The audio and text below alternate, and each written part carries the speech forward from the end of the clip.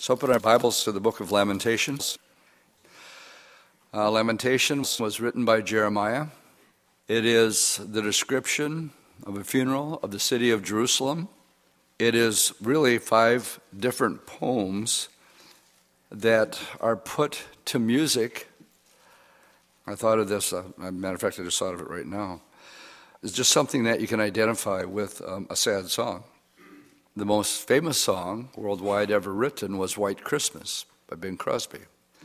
But who knows what the second song of all time is? Anybody know? Yesterday. All my troubles seem so far away. And that's the second most popular song of all time. Why?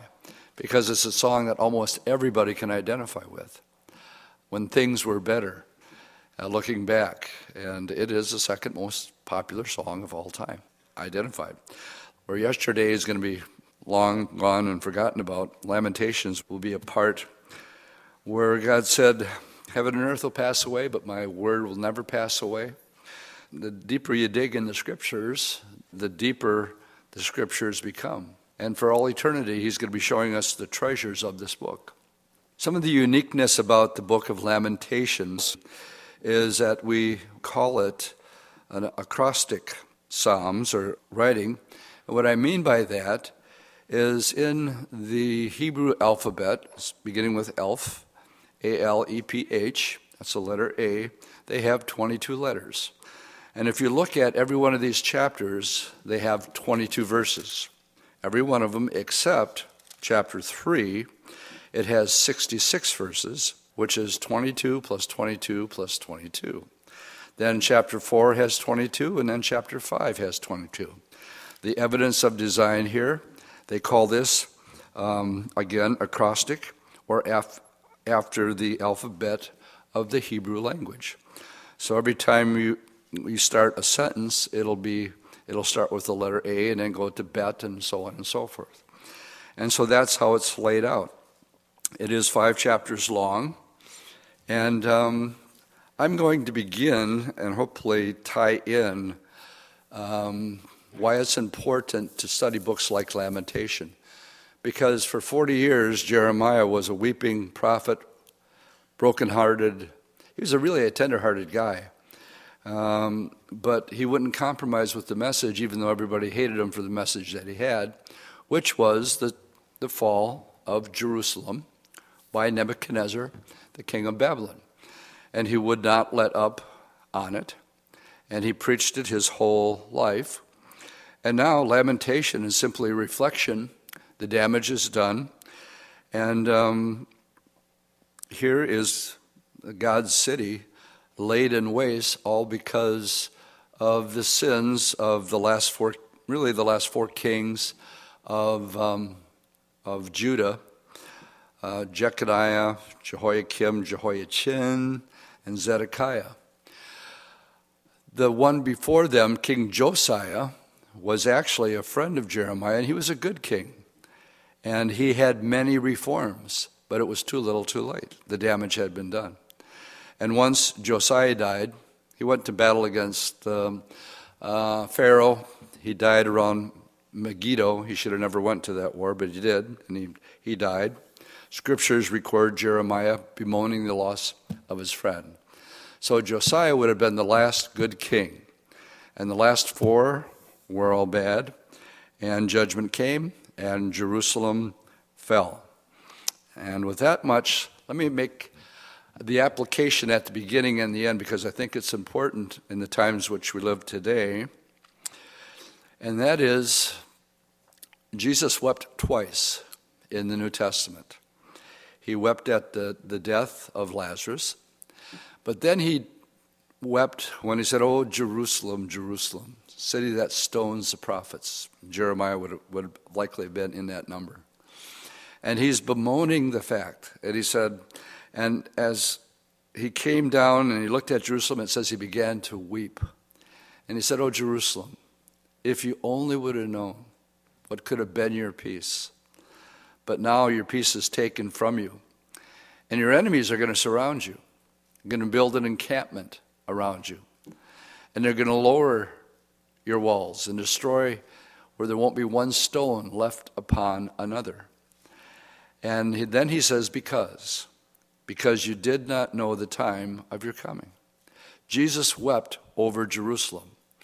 Jeremiah is weeping over Jerusalem. Jeremiah is a prophet. He was true to his word. And when Daniel read Jeremiah, it was because he read Jeremiah that we have Daniel chapter 9, the very day that I just quoted, Luke 19, where Jesus, that was the day that was his appointed time. What a roller coaster ride of emotion, because the people were saying, Hosanna, Hosanna, save now. And they were quoting Psalm 118. And they went from that to then Jesus gets down and he actually sees the city and he begins to weep over it. Why was Jesus weeping? Because people, that generation, the teachers, should have been teaching Jeremiah, should have been teaching Daniel. He held them accountable. So what's your point with all this, Dwight? I'm afraid our nation today, as in the churches, have gotten away from teaching the importance of Bible prophecy and connecting the dots. And what we're seeing about to uncover is we're about ready to enter into the Great Tribulation period.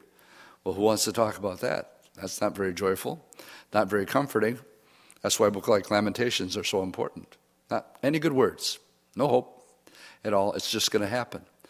So Jesus wept, and he only wept twice. Jeremiah, the weeping prophet, he wept because they wouldn't hear the word of God.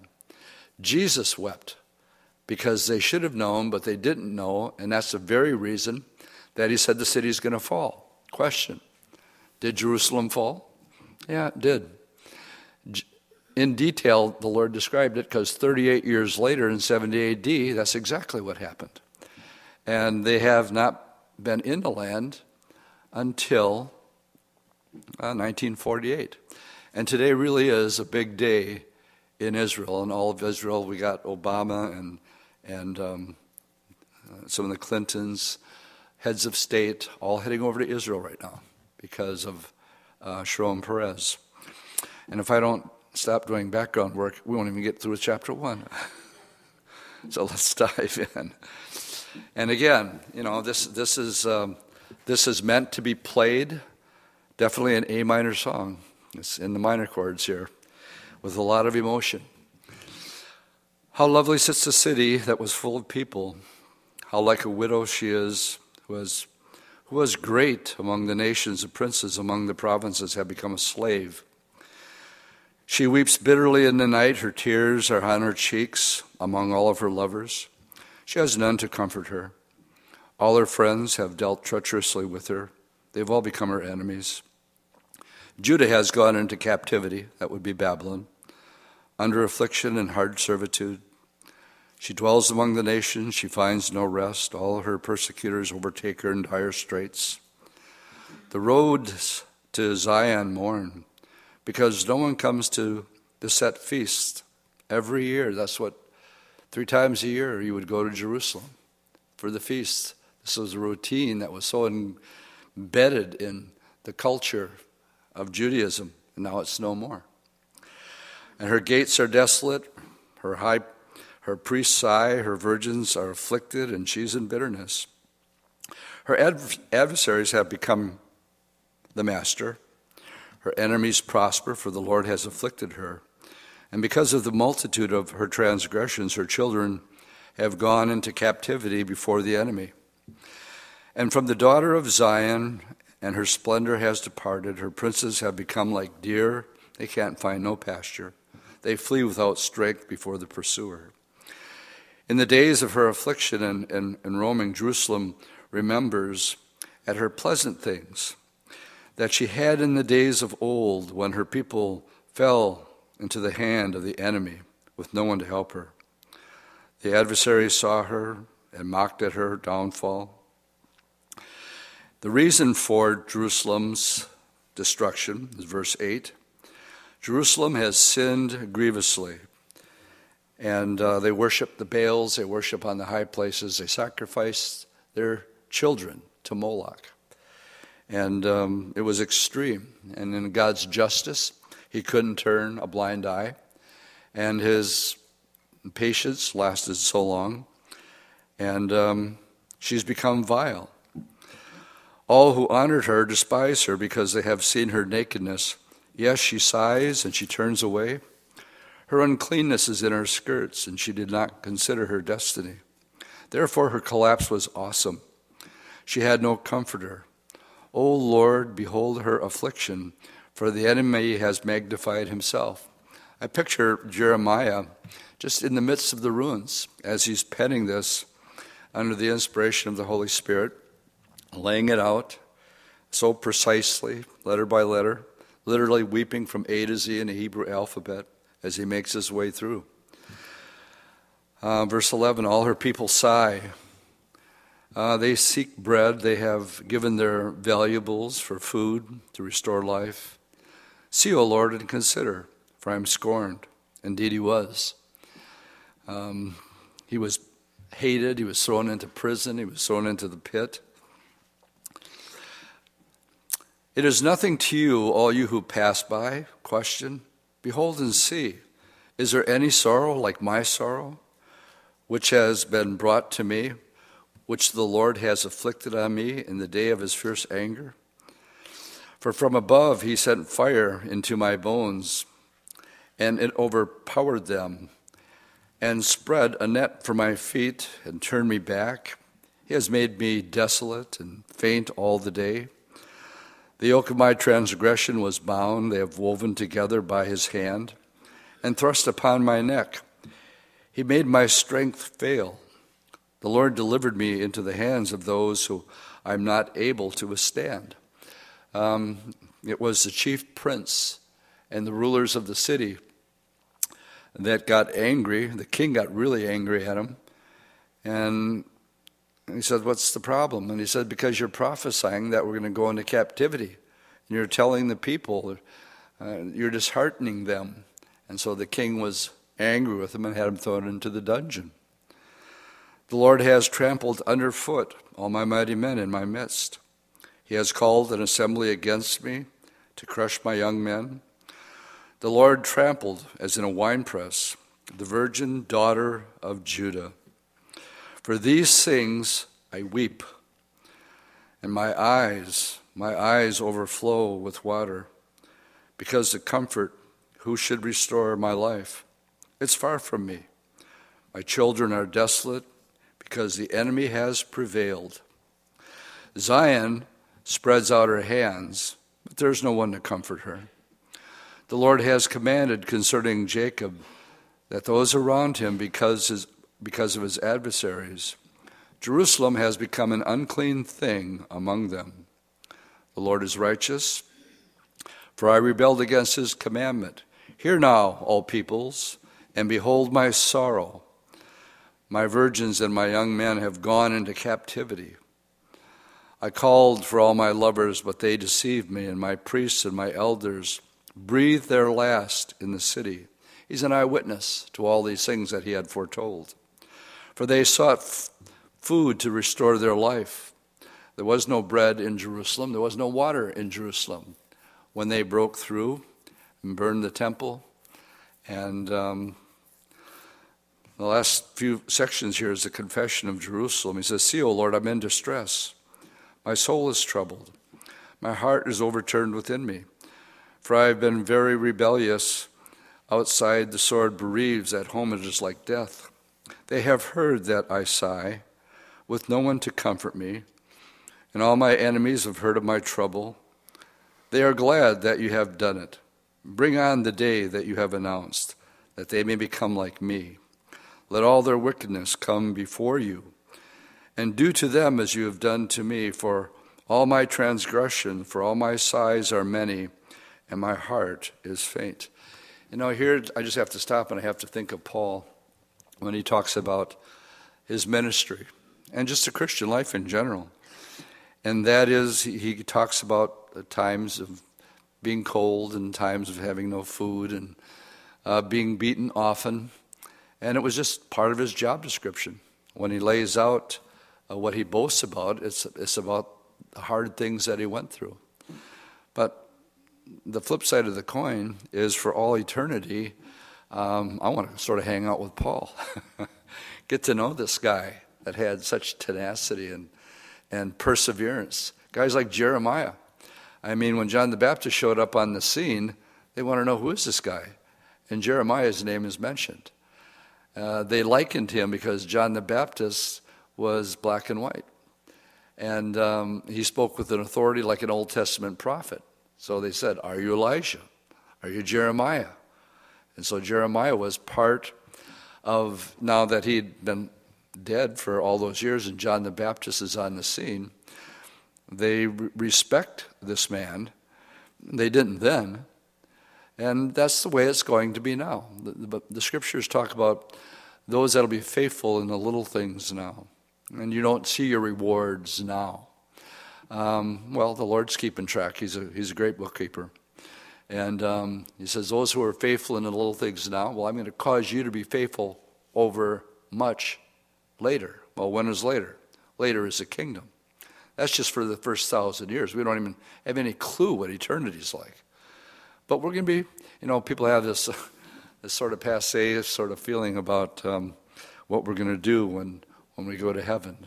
Well, we're going to the New Jerusalem, and we just know what we're going to be doing for the first 1,000 years. But to the degree that you're faithful now, not popular, but faithful, this guy here was like Noah. Who believed Noah's message? That many people. What was his message? Judgment's imminent. It's coming. It's going to rain. What's rain? Never rained before. So they just blew off the old man and called him a crazy old man. Well, even though it never rained before, it did rain. And the fountains of the deep burst open. And we have a worldwide flood. And we have evidence that surpasses anything that's out there today that's honest. Just listening to a program that was talking about the fossil records and the layers of sediment. After Mount St. Helens, everything changed because what they thought took billions of years took a couple months. And they had to rethink everything. And I really can't get sidetracked there. So my point is, here was a man with a broken-hearted message, but that's what the Lord gave him to speak. So what I'll add in here as an application is that it is perfectly normal and right. And how can you not be grieved? And how can you not be sorrowful when you see the decline of morality in our own country and not be disgusted and upset? And I want you to know that that's okay. The Bible says, be angry, but don't sin. Well, what does that mean? That means it's okay to get upset. When they were merchandising in the temple, the Lord made a whip and he cleaned house. And the other thing he couldn't stand was hypocrisy. So the verbiage is pretty straightforward in Matthew chapter 23. Brood of vipers, you hypocrites, you blind guides. I mean, that's pretty direct. Well, boy, that's not very loving. No, but it's the truth. And that's exactly, he just called them out. Take advantage of widows. Don't go there any farther. Get into chapter 2. Okay, I will. Chapter 2 has 22 verses. The Lord here, this is sort of a eulogy, is going to take full responsibility for Nebuchadnezzar, what he did. God allowed him to destroy the city of Jerusalem. God used him as his rod, just as he used the Assyrians against Israel for their punishment. So let's back up. This is the fall of Judah to Nebuchadnezzar. But in 710, we have what's called Israel. Those would have been the 10 northern tribes. And the Lord used Assyria to come in and take the 10 northern tribes. This is actually where we get Samaritans from. When you have an Assyrian marrying an Israeli, from these 10 northern tribes, they interbred, and they were called half-breeds, and they became what we, in Jesus' time, were called the Samaritans. And the Jews and the Samaritans, when you read John's Gospel, they did not get along. They had nothing in common. And the woman at the well was very surprised that the Lord had the time of day for her to talk to her. She said, you're a Jew. I'm a Samaritan. You know we don't talk to each other. What are you up to? And the Lord slowly opened up this woman. Instead of shunning her, he spoke to her in such a way that he got her asking questions. When you can get a person to start asking questions, now you're being wise as a serpent and harmless as a dove. If you come across with a double-barreled shotgun and try to explain why you're right and they're wrong, they're not going to open up, they're going to close up. Good place for an amen. You know, Jesus' means of talking to people, extremely wise as a serpent and harmless as a dove. Hey, we don't get along. I'm a Samaritan, you're a Jew. And yet, by the time it was all over, she went from calling him Jew to Sir, if you read the chapter carefully, to a prophet, because she told her things nobody could do, to, I think you're the Messiah. And he says, yeah, you're right, I am. And look at the progression. Jew, Sir, prophet, Messiah. All in one chapter. Totally amazing. Chapter 2. How the Lord has covered the daughters of Zion with a cloud in his anger. He cast down heaven to the earth, the beauty of Israel, and did not remember his footstool in the day of his anger. The Lord has swallowed up and has not pitied. All the habitations of Jacob he has thrown down in his wrath. The strongholds of the daughter of Judah, he has brought them down to the ground. He has profaned the kingdom and its princes. He has cut off in fierce anger every horn of Israel. He has drawn back his right hand from before the enemy. He has blazed against Jacob like a flaming fire, which devours all around. Standing like an army, he bent his bow with his right hand like an adversary. He has slain all who were pleasing to his eye.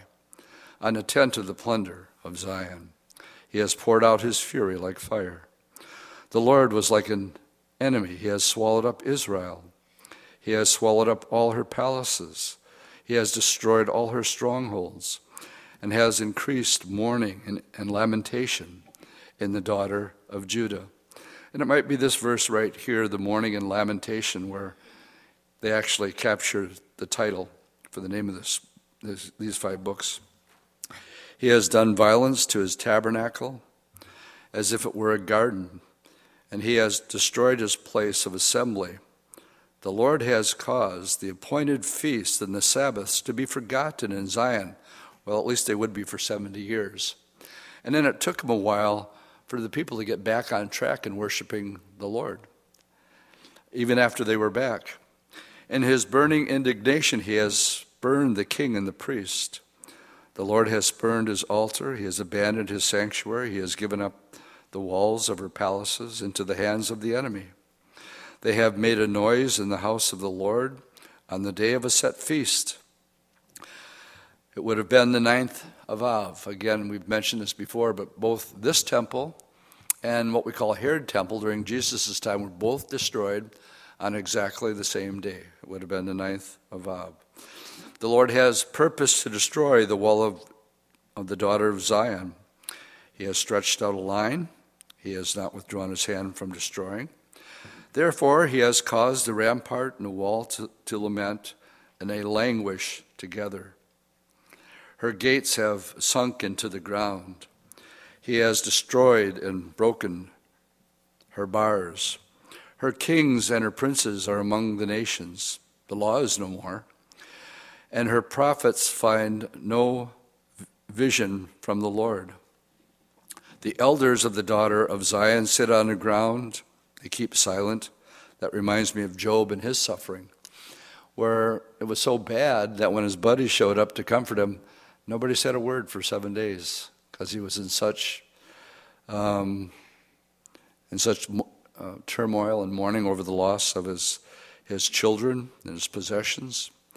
And here, same thing. They throw dust on their heads and gird themselves with sackcloth. The virgins of Jerusalem bow their heads to the ground. My eyes fail with tears and my heart is troubled. Again, Paul was concerned after his departure that wolves would come in not sparing the flock. And then he says this, he says, didn't I warn you night and day for 3 years with tears? So Paul knew what was going to happen when he was gone. He knew that certain people would try to sneak in and try to grab disciples after themselves, and he knew it.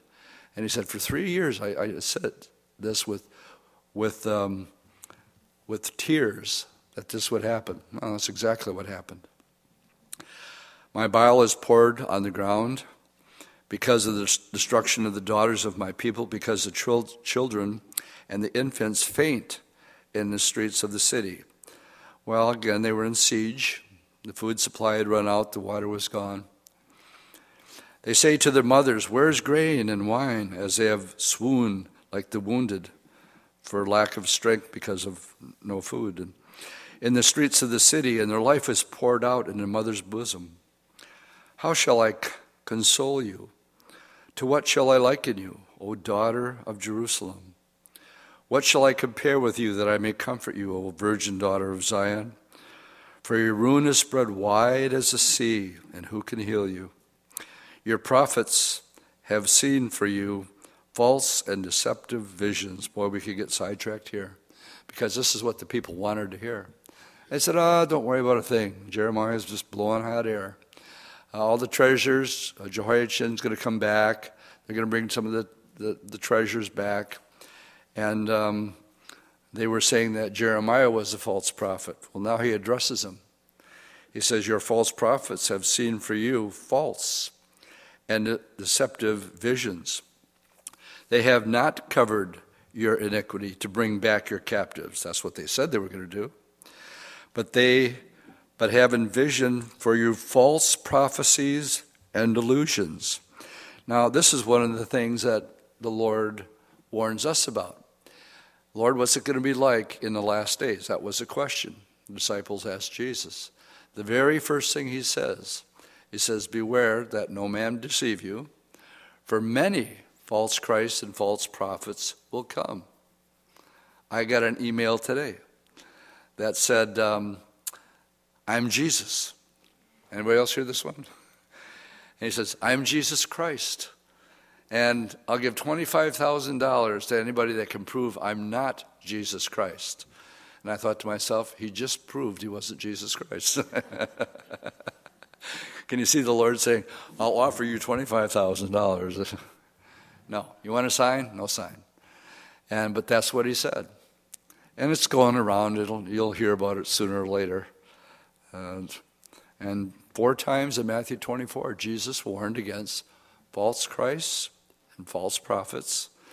And some of them won't be as obvious to see as this arrogant guy, because they'll actually have signs and wonders to back up their claims. I believe this is going to really hit the fan after the church is gone, because then in 2 Thessalonians 2 it says, when the restrainer is removed, the restraining force, which is the Holy Spirit, which is inside the church, you see, we're holding back so much. You might not realize how much the church is really holding things back. But it's really the Holy Spirit who's holding things back, who happens to dwell in the church. But when the Holy Spirit is removed with the rapture, then they will believe the lie. There's a chronological order there. And that lie can't be achieved because born-again Christians would say, that's a lie. And they would restrain it, and they would speak out against it. But when that restraining force is gone, then it'll be easy to deceive. I happen to believe that it's going to have something to do with ETs, aliens, and how we really got here, that we were really just planted here. And we check in on you guys every several 10,000 years or so, see how you're doing. And it'll be probably something along those lines. But, I just speculated. And guess what? Your speculation is just as good as my speculation when you're speculating. Okay? Okay, your prophets, verse 15, all who pass by clap their hands at you. They hiss, they shake their heads at the daughters of Jerusalem. Is this the city that is called the perfection of beauty, the joy of the whole earth? Well, at one time it was. All your enemies have opened their mouths against you. They hiss, they gnash their teeth. They say, we have swallowed her up. Surely this is the day we have waited for. We have found it. We have seen it. and the Lord has done what he proposed. He has fulfilled his word, indeed he has. Which he commanded in days of old, he has thrown down, has not pitied. And he has caused your enemy to rejoice over you. He has exalted the horn of your adversaries. Their heart cried out to the Lord, O wall of the daughter of Zion. Let tears run down like a river dry in night. Give yourself no relief. Give your eyes no rest. Arise and cry out in the night at the beginning of the watches. Pour out your heart like water before the face of the Lord and lift your hand towards him for the life of your young children who faint from hunger at the head of every street. See, O Lord, and consider to whom you have done this. Should the woman eat their offspring? Now, this actually happened. It had gotten that bad that this was taking place. The children that they had cuddled. And should the priest and the prophets be slain in the sanctuary of the Lord? Young and old lie on the grounds in the street. My virgins and my young men have fallen by the sword. You have slain them in the day of your anger. You have slaughtered and not pitied. You have invited as to a feast day the terror that surrounded me in the day of the Lord's anger. There was no refuge or survivor. Those whom I have borne and brought up, my enemies have destroyed. So the second chapter begins with a comparison. Is you didn't learn your lesson for what the Assyrians did to the 10 northern tribes. And just as the Lord used the Assyrians, now he's using the Babylonians to deal with you because you didn't learn from your sister Israel. Now, chapter 3 is a little bit different. Again, this would be eulogy number 3. Each of the chapters in this book of Lamentation, again, they're acrostic.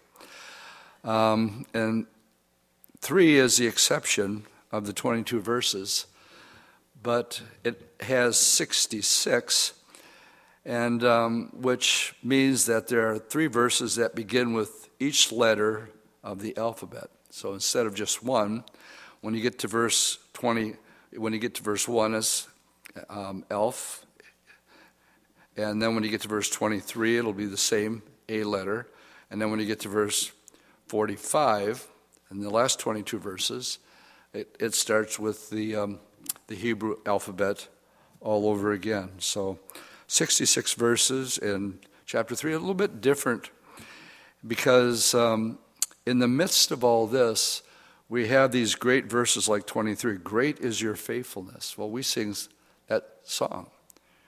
Great is thy faithfulness. Well, this is where it comes from. Where is it?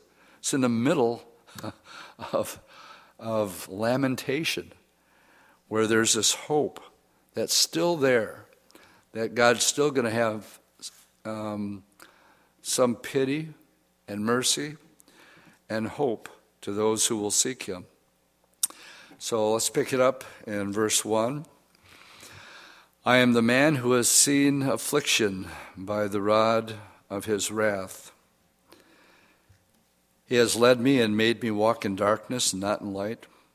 Surely he has turned his hand against me, time and time again throughout the day. He has aged my flesh and my skin and broken my bones. He has besieged me and surrounded me with bitterness and woe. He has set me in dark places, like the dead of long ago. He has hedged me so that I cannot get out. He has made my chain heavy. Even when I cry and shout, he shuts out my prayer.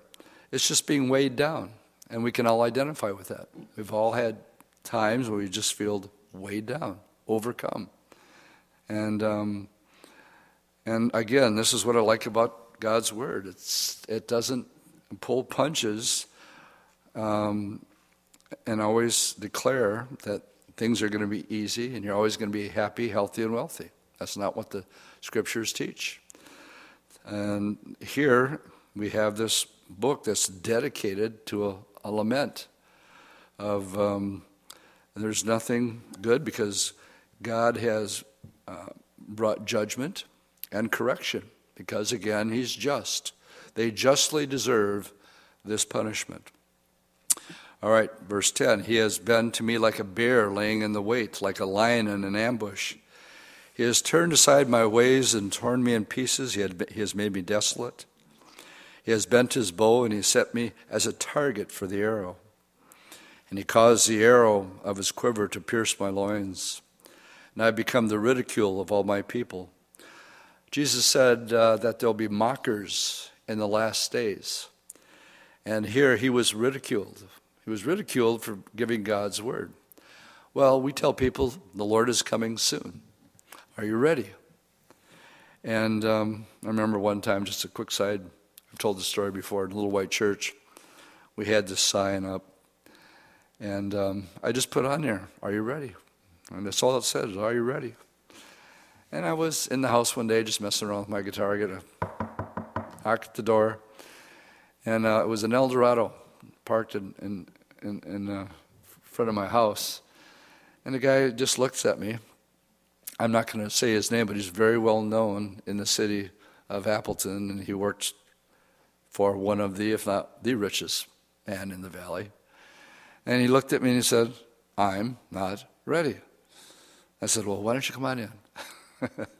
Long story short, that sign of not being ready asked him to knock on some guy's door he never met before.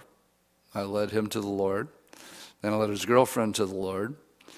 And then I married him at another church on the other side of town.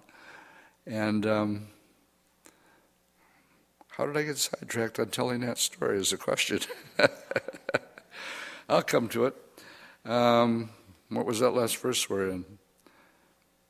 Therefore I have hope. 14? Oh, scoffers in the last days. Yeah, that's where we got sidetracked. Well, he was scoffed at. He was ridiculed. And so we say Jesus is coming soon. Are you ready? Well, you're going to have scoffers, but you're also going to have open-hearted people that have no answers. And they're going to knock on your door. You got an answer? I mean, when he's got it, this guy had it all at the time as far as money was concerned, but it wasn't working for him. And but on the flip side of that, you're going to have people that call you a fool. I was just reading in just a couple days ago, Chuck's wisdom for today was being a fool for Christ. And he was using Paul as an example. Paul said, I'll be a fool for Christ. And he went on to quote some old love song, everybody's somebody's fool. Whose fool are you? And so Jeremiah laid it all out there. He did not care. He could have cared less what people thought. He was going to be a fool for Christ. And if you want to scoff away. It's not going to change his message. Gang, in these days, that's the kind of conviction that you have to have. People don't want your opinion. Don't give me your opinion. This is what the Word of God has to say about your situation. And then you leave it at that. And then the Holy Spirit is very faithful to be like a broken record going around in that person's head with that scripture. And it will not return void. Another good place for an amen. So forget about your thoughts and your feelings and your whatevers and get to know the Word of God really well. And know that when you get scoffed at, we're going to read in just a little bit here in verse 30 where Jesus talked about it. It says, let him give his cheek to the one who strikes him. That sounds familiar. That's exactly what the Lord said. When somebody smacks you, well, turn the other cheek and say, well, you can have this one too. Well, he might have pulled that out of Jeremiah, for all we know. Verse 16, the bitterness that was there, he has broken my teeth with gravel and covered me with ashes. You have moved my soul from peace. I have forgotten prosperity. And I said, my strength and my hope have perished from the Lord. Remember my affliction and roaming, and the wormwood and the gall. My soul still remembers and sinks within me. This I recall to my mind, therefore I have hope. Through the Lord's mercies we are not consumed. Now this is a very famous verse, because we should be. Because of his compassions they fail not. They are new every morning. Sound familiar? That's because we sang it tonight. They are new every morning. Great is your faithfulness. The beautiful praise song that we sang tonight comes from the very middle of the book of Lamentation. The Lord is my portion, therefore I hope in him. And the Lord is good to those who wait for him, to the soul who seeks him. Wait on the Lord and be of good courage, and he will strengthen your heart. It is good that one should hope and wait quietly for the salvation of the Lord. It is good for a man to bear the yoke in his youth. Let him sit alone and keep silent, because God has laid it on him. And let him put his mouth in the dust. There may be yet hope. Let him give his cheek to the one who strikes him, and be full of reproach. For the Lord will not cast off forever. What was the duration of their punishment? Jeremiah told them over and over again, 70 years, 70 years. What did Daniel say in Daniel 1 verse 9? Well, I was reading the book of Jeremiah, and it was there that Jeremiah said that 70 years are determined upon my people Israel. And now the 70 years is up, and Daniel writes, Daniel chapter 9. First 20 verses is a prayer. Everything that Jeremiah is lamenting here. After the 70 years, this would be a great thing to do for extra credit. Just go home and read the first 20 verses of Daniel chapter 9. Because he repents on behalf of the nation of Israel. We have sinned. We've sinned against you. Everything you told us not to do, we did. And the thing about the prayer, when you really get into it, you find that it escalates in intensity. Oh Lord, how long? Building, building, building, building, until he's interrupted by the angel Gabriel. And we have, again, one of the greatest prophecies in the Bible coming from Daniel chapter 9, beginning with Jeremiah in verse 1. For the Lord will not cast off forever, though he causes grief, for them it was 70 years. Yet he will show compassion, according to the multitude of his mercies. For he does not afflict willingly. The Lord is not willing that any should perish. But how many times have we prayed for friends that are blowing us off when we're talking to them about the Lord? They don't want to hear it. So we give them up to prayer. How do we pray? Lord, whatever it takes. Because I don't want to see them in hell. So put them through hell now. Because it's better to go through. Jesus said, if your right hand offends you, cut it off. Better that happen than to spend eternity. So I always pray for my buddies. Lord, whatever it takes. Knock them off their high horse. Cause them to go through terrible times. And but if it means them getting so far down that they finally look up, so be it. Another good place for an amen. Whatever it takes. To crush under his feet all the prisoners of the earth, to turn aside the justice due a man before the face of the Most High, or subvert a man in his cause, the Lord does not approve. Who is he who speaks and it comes to pass when the Lord has not commanded it? It is not from the mouth of the Most High that the woe and well-being proceed. Why should a lying man complain? A man for the punishment of his sins. Let us search out and examine our ways and turn back to the Lord. And let us lift up our hearts and hands to the God in heaven. We have transgressed and rebelled, and you have not pardoned. You have covered yourself with anger and pursued us. You have slain and not pitied. You have covered yourself with a cloud, and that prayer should not pass through. You have made us an offspring and a refuge in the midst of the people. All our enemies have opened their mouths against us. Fear and a snare have come upon us, desolation and destruction. My eyes overflow with rivers of waters. He said that at least 4 times now. For the destruction of the daughter of my people. My eyes flow. They do not cease without interruption till the Lord from heaven looks down and sees.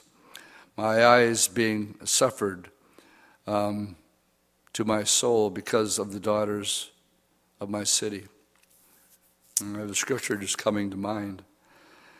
When we go to Israel, one of the places that you can, in the old city for a souvenir, they have these little vases and it has a little narrow pitcher. And it's for catching tears. And where it comes from is a scripture that says that the Lord has numbered every tear that you've ever cried. That's what the scriptures teach. Just like he knows every hair on your head, he says, I know, and I've counted every tear that you have ever cried, and I know how many there are. So that's how intimately he's concerned. And when we think he doesn't know and he doesn't care and he's far away, just the opposite is true. Well, I don't feel that way. Well, I can't help that. I know what my Bible says, and that's what it says. That he numbers the hairs on his head. He knows the sparrows that fall. Judy and I watched God of Wonders last night, and it is so stinking good. Can you say that? I just did. That I'm going to play it at least the first 5 minutes sometime before Christmas and encourage you once again. It is one of the most powerful witnessing tools that I have ever seen. It slam dunks anybody who believes in evolution. You can't watch God of Wonders and still be an evolutionist. You cannot. The evidence is so overwhelming, and it's so well done. And then it breaks in and out with Dave Hunt and Roger Oakland and Frank Sherwin, who we had here years ago, and so many well-respected Bible teachers that are just there, extremely knowledgeable. But the photography itself is just off the charts. So I just said, I got to show it. And we've showed it before. And it's just one of those, if you just want to get blessed and you're feeling down, sit down and plug in God of Wonders. I mean, I got them stacked. They're both, the door rests where you put stuff in your car along the edge there. Mine are stacked with God of Wonders. Just in case I get pulled over by a cop for something, I got something to give to him after he's done giving me a ticket or whatever. Or you're witnessing to somebody, and, you just got a minute, give them a God of Wonders. And you'll be sowing some really, really good seed. So what they have is they have special ones that are wrapped in Christmas presents.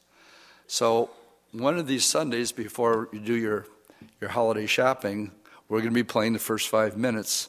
It'll get your attention real quick. And you'll go, oh yeah, I remember how good that was.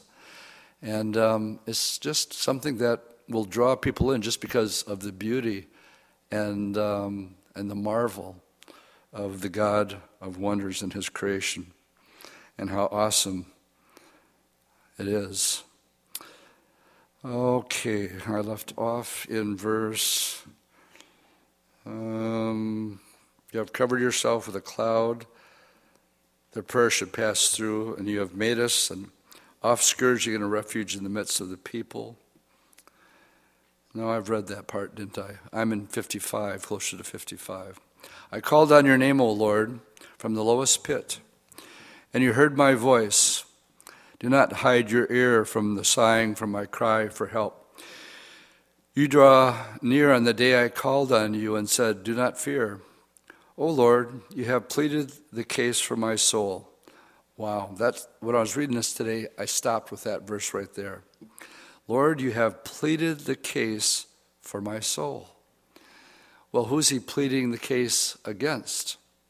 Revelation 12 says that the devil, the accuser of the brethren, accused them day and night before the Father. But we have a great defense attorney. And all he has to say was, that one's mine. I bought him with my own blood. Case dismissed. And he pleads for your soul. You have redeemed my life. O Lord, you have seen how I am wronged. Judge my case. You have seen all their vengeance, all their schemes against me. You have heard their reproach, O Lord, all their schemes against me, the lips of my enemies and their whisperings against me all the day. We got to shut up Jeremiah. We don't like what he has to say. Throw him in the pit. Look at their sitting down and their rising up. I am their taunting song. Repay them, O Lord, according to the works of their hands. Give them a veiled heart. Your curse be upon them in your anger. Pursue and destroy them from under the heavens of the Lord. So there were those that continually got on Jeremiah, all his 40 years of faithful ministry. And now he's saying, I'm pleading my case, Lord, and I'm holding it up to you. Remember, vengeance is the Lord. He'll be the one that'll do the repaying. Chapter 4, we get back into sort of a meditation. We're back into the 22 verses of this one here.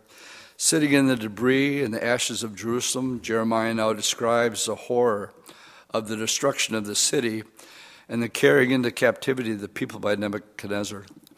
So this is after the fact. He's like Job sitting in the ashes.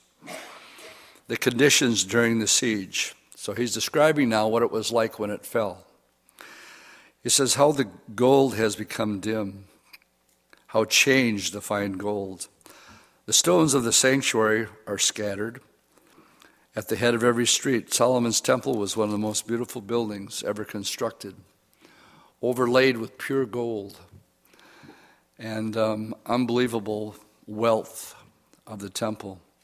The precious sons of Zion, valuable as fine gold, how they are regarded as clay pots, the works of the hand of a potter. Even the jackals present their breasts to nurse their young, but the daughters of my people have become cruel like ostriches in the wilderness. The tongue of the infant clings to the roof of his mouth for thirst, and the young children ask for bread, but no one breaks it for them. Again, there's nothing more sad than a child with no food. In Haiti, we can always tell who they are because their hair turns orange. And just 10, 15 miles away from Carnay is a town. And if it doesn't rain, what they do is they make dirt bowls. And you got the idea. There's some nutrients in the soil, so they make them and pat them together. And that's rural Haiti. If it doesn't rain, you don't eat. And the malnutrition, you can tell because their bellies get really extended at the same time. But their hair turns orange. Did I say yellow before? Orange. It turns orange. And it's one of the signs. One of the great things about, we're in contact quite a bit. We're getting ready for the dedication of the property, and we're getting a team together to go down in the middle of first part of January and being a part of the dedication. But one of the ways that the Lord has provided in rural Haiti is the meals that the kids get. 200 plus students at the school down there, and they get a solid meal. And for a lot of them, if there wasn't a good rainy season, that'll be the only meal that they get that particular day. So as we look at chapter 4 here, the helplessness that Jeremiah is remembering when the city fell, what he couldn't get out of his head was that the children were so thirsty, their tongues stuck to their mouth, and they had no bread. Those who ate delicacies are desolate in the streets. Those who were brought up in scarlet embrace ash heaps. And the punishment of the iniquity of the daughters of my people is greater than the punishment of Sodom, of the sins of Sodom, which was overthrown in a moment with no hand to help them. In some ways, it was probably more merciful for Sodom and Gomorrah because it was over real quick. Where here, it was a prolonged, dragged out, slow death through lack of nutrition. Her Nazarites were brighter than snow and whiter than milk. They were more ruddy in body than rubies, like sapphires in their appearance. Now, Nazirite, John the Baptist had a vow of a Nazirite. If you took the vow of a Nazirite, you didn't cut your hair, you couldn't eat grapes, raisins, or drink wine, and there was certain conditions that had to be met if you took the vow of a Nazirite. Now their appearance is blacker than soot. They go unrecognized in the street, their skin clings to their bones, they just become as dry as wood. Those slain by the sword are better off than those who die of hunger, for they pine away. Stricken for lack of the fruits of the field. The hand of the compassionate woman have cooked their own children. Oh man, I can hardly read that. They became food for them in the destruction of the daughter of my people. He had to pen those words. The Lord has fulfilled his fury. He has poured out his fierce anger. He has kindled a fire in Zion. He has devoured its foundation. The kings of the earth and the inhabitants of the world would not have believed that the adversary and the enemy could enter the gates of Jerusalem because of the sins of her prophets. There's a lot of sins going on in the pulpits in our country today. They're on the take. They know full well what they're doing. They're what we call fleecing the flock. And they set you up, and they know full well that they are not being motivated, like Paul says, the love of Christ motivates me to do what I do. Well, the dollar motivates them, and they're charlatans. And we call it the prosperity doctrine. And taking advantage where the prosperity gospel will never work. That if you tithe your 10% here, that God's going to bless you 100-fold. And there's people that'll fall for it. The old saying, there's one born every minute. Somebody will believe it. You only need one. You know where that doesn't work? Haiti. There's no prosperity preachers in Haiti because it's, they see the foolishness of it. Verse 14, the wandering blind in the streets, they have defiled themselves with blood so that no one would touch their garments. They cried out to them, go away, unclean, go away, do not touch us. When they fled and wandered, those among the nations said, they shall no longer dwell here. The face of the Lord scattered them, and he no longer regards them. And the people do not respect the priests, nor show favor to the elders. Still, our eyes failed us, watching vainly for our help. In our watching, we watched for a nation that would not save us. They thought Egypt would. They looked to Moab, and all of them were destroyed, especially Egypt. They wanted to go to Egypt. And they took Jeremiah with them, and Jeremiah says, no good hanging out here because Nebuchadnezzar's going to come and wipe out Egypt. That's exactly what happened. For the nation could not save them. They tracked our steps so that we could not walk in our streets. Our end was near, our day was over, for our end had come. Our pursuers were swifter than the eagles of the heavens. They pursued us from the mountains, and they laid in wait in the wilderness. The breath of their nostrils, the anointed of the Lord, was caught in their pits, on whom we said, under his shadow we shall live among the nations. Now, rejoice and be glad, O daughter of Edom, you who dwell in the land of Uz.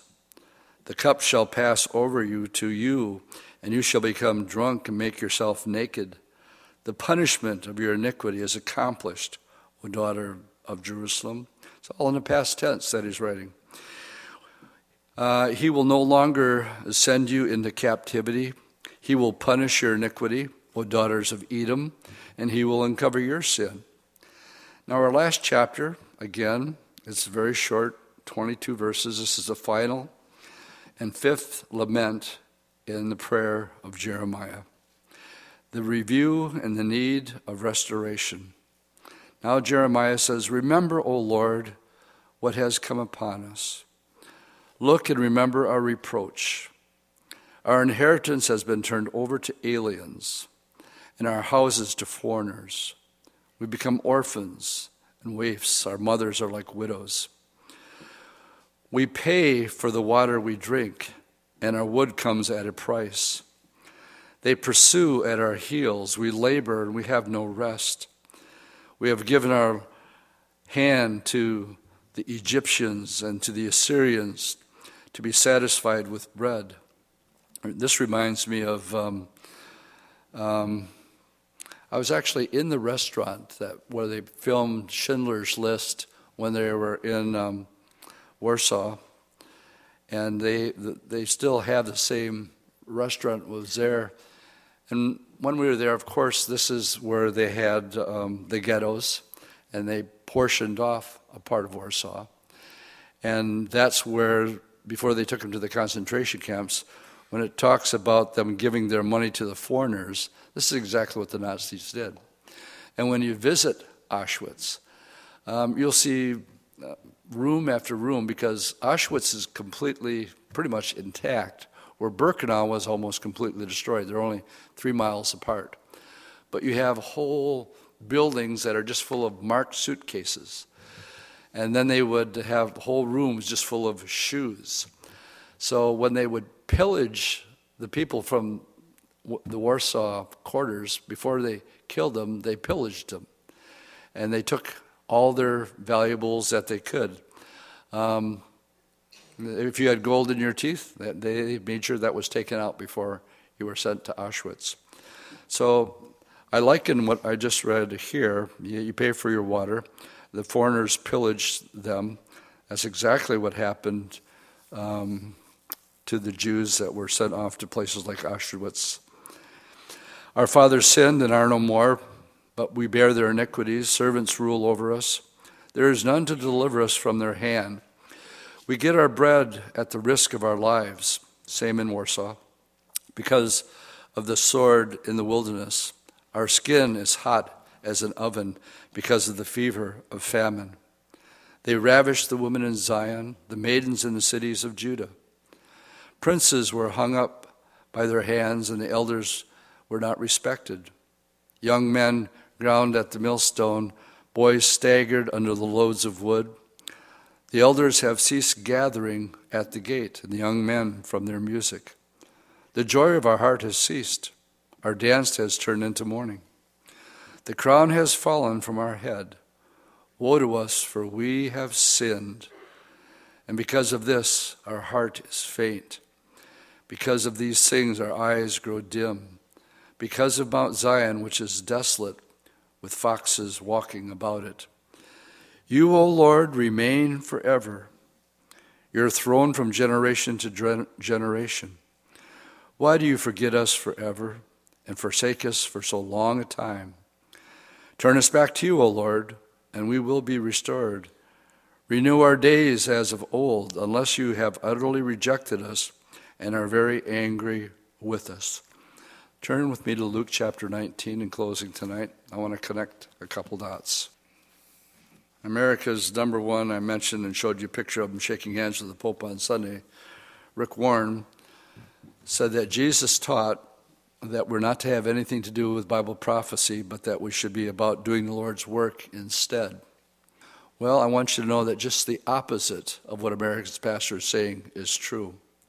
To the point where I want to make a connection between Jeremiah and what he had to say. What was his message? Well, it was prophetic. He said, because of your sin, you're going to be 70 years in the captivity of Babylon. Is not that the entire book of Jeremiah, except for 46 to 51, where it talks about God judging these other nations, including Babylon? So when you look back on it, you have to say everything that Jeremiah said was true, and so important that Daniel got his information from Gabriel because he was reading the book of Jeremiah. And after reading the book of Jeremiah, he'd been there the entire 70 years. He was one of the first to go at the age of 17. And now he's reading Jeremiah, and he said, it's all about 70 years in captivity. I've been here for 70 years. Time to go home.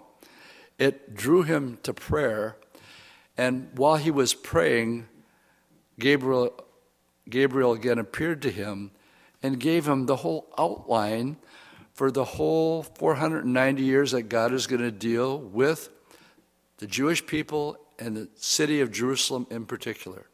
And that's what Daniel 9 is all about. And it tells us in Daniel 9 the very day that Jesus would allow himself to be worshiped. And you're looking at it in Luke 19. And again, we start with this entry of him coming down the Mount of Olives, and they're quoting Psalm 118. That's a messianic psalm that can only be sung to the Messiah himself. Blessed is the King who comes in the name of the Lord, verse 38. Peace in heaven and glory in the highest, Psalm 118. Well, Pharisees knew what that was all about. And they said, Teacher, rebuke your disciples. They think you're the Messiah. And he says, well, I really can't because it's prophecy. And if I tell them to be quiet, then the stones are going to have to sing. Don't you just wish? So they would have shut up just for a second. Singing stones. Instead of the Rolling Stones, you have the singing stones. And then, again, I want you to see the mood change here. And one of two times that Jesus wept. And I want to make the connection between the man of sorrows that Isaiah talks about, acquainted with grief, and afflicted that we would not esteem him. And he goes from that verse now to verse 41. When he drew near the city, he wept over it. This was one of the two times that Jesus was weeping. Why was Jesus weeping? Here we close in closing up the book of Jeremiah. It's about prophecy. He was weeping because they did not know the prophecies of Jeremiah and Daniel. That's why Jesus is crying. He's weeping over Jerusalem. He says, if he had only known, even especially in this your day. You see, this is the day Daniel was talking about. The things that would have made for your peace, but now they're hidden from your eyes. Then he prophesies, just like Jeremiah prophesied about the destruction of Jerusalem. As Jeremiah predicted and prophesied the destruction of Jerusalem, this is April 6, 32 AD. Now Jesus is going to prophesy about the destruction of Jerusalem, and the temple is going to be destroyed on exactly the same day, the 9th of Av. Some coincidence, huh? For the day will come upon you, future tense, when your enemies will build an embankment around you, surround you and close you in on every side, and level you and your children within you to the ground. They will not leave one stone upon another, because. Why was Jesus weeping? Because you did not know the time of your visitation. You should have known. You know what that's called? Prophecy. Jesus was weeping because they did not know Bible prophecy. How important is Bible prophecy? Almost every other verse, not every verse, but how many times have you read that this was done so that it would fulfill that which was written? How many times have we read that? It's all prophecy. People say, you always talk about prophecy. Well, if you're going to teach the Bible chapter by chapter, you're going to be talking about prophecy, and you can't get away from it. Amen? All right, so we just left a very somber book. We find Jeremiah, the weeping prophet, being tied in with our own Lord and Savior, Jesus Christ, who wept, just like Jeremiah wept over the very same city and predicting the very, very same events. So, I'm just using common sense. If it's always been right in times past, and I look back and seeing that Jesus fulfilled this 38 years later in 70 AD, that's exactly what happened.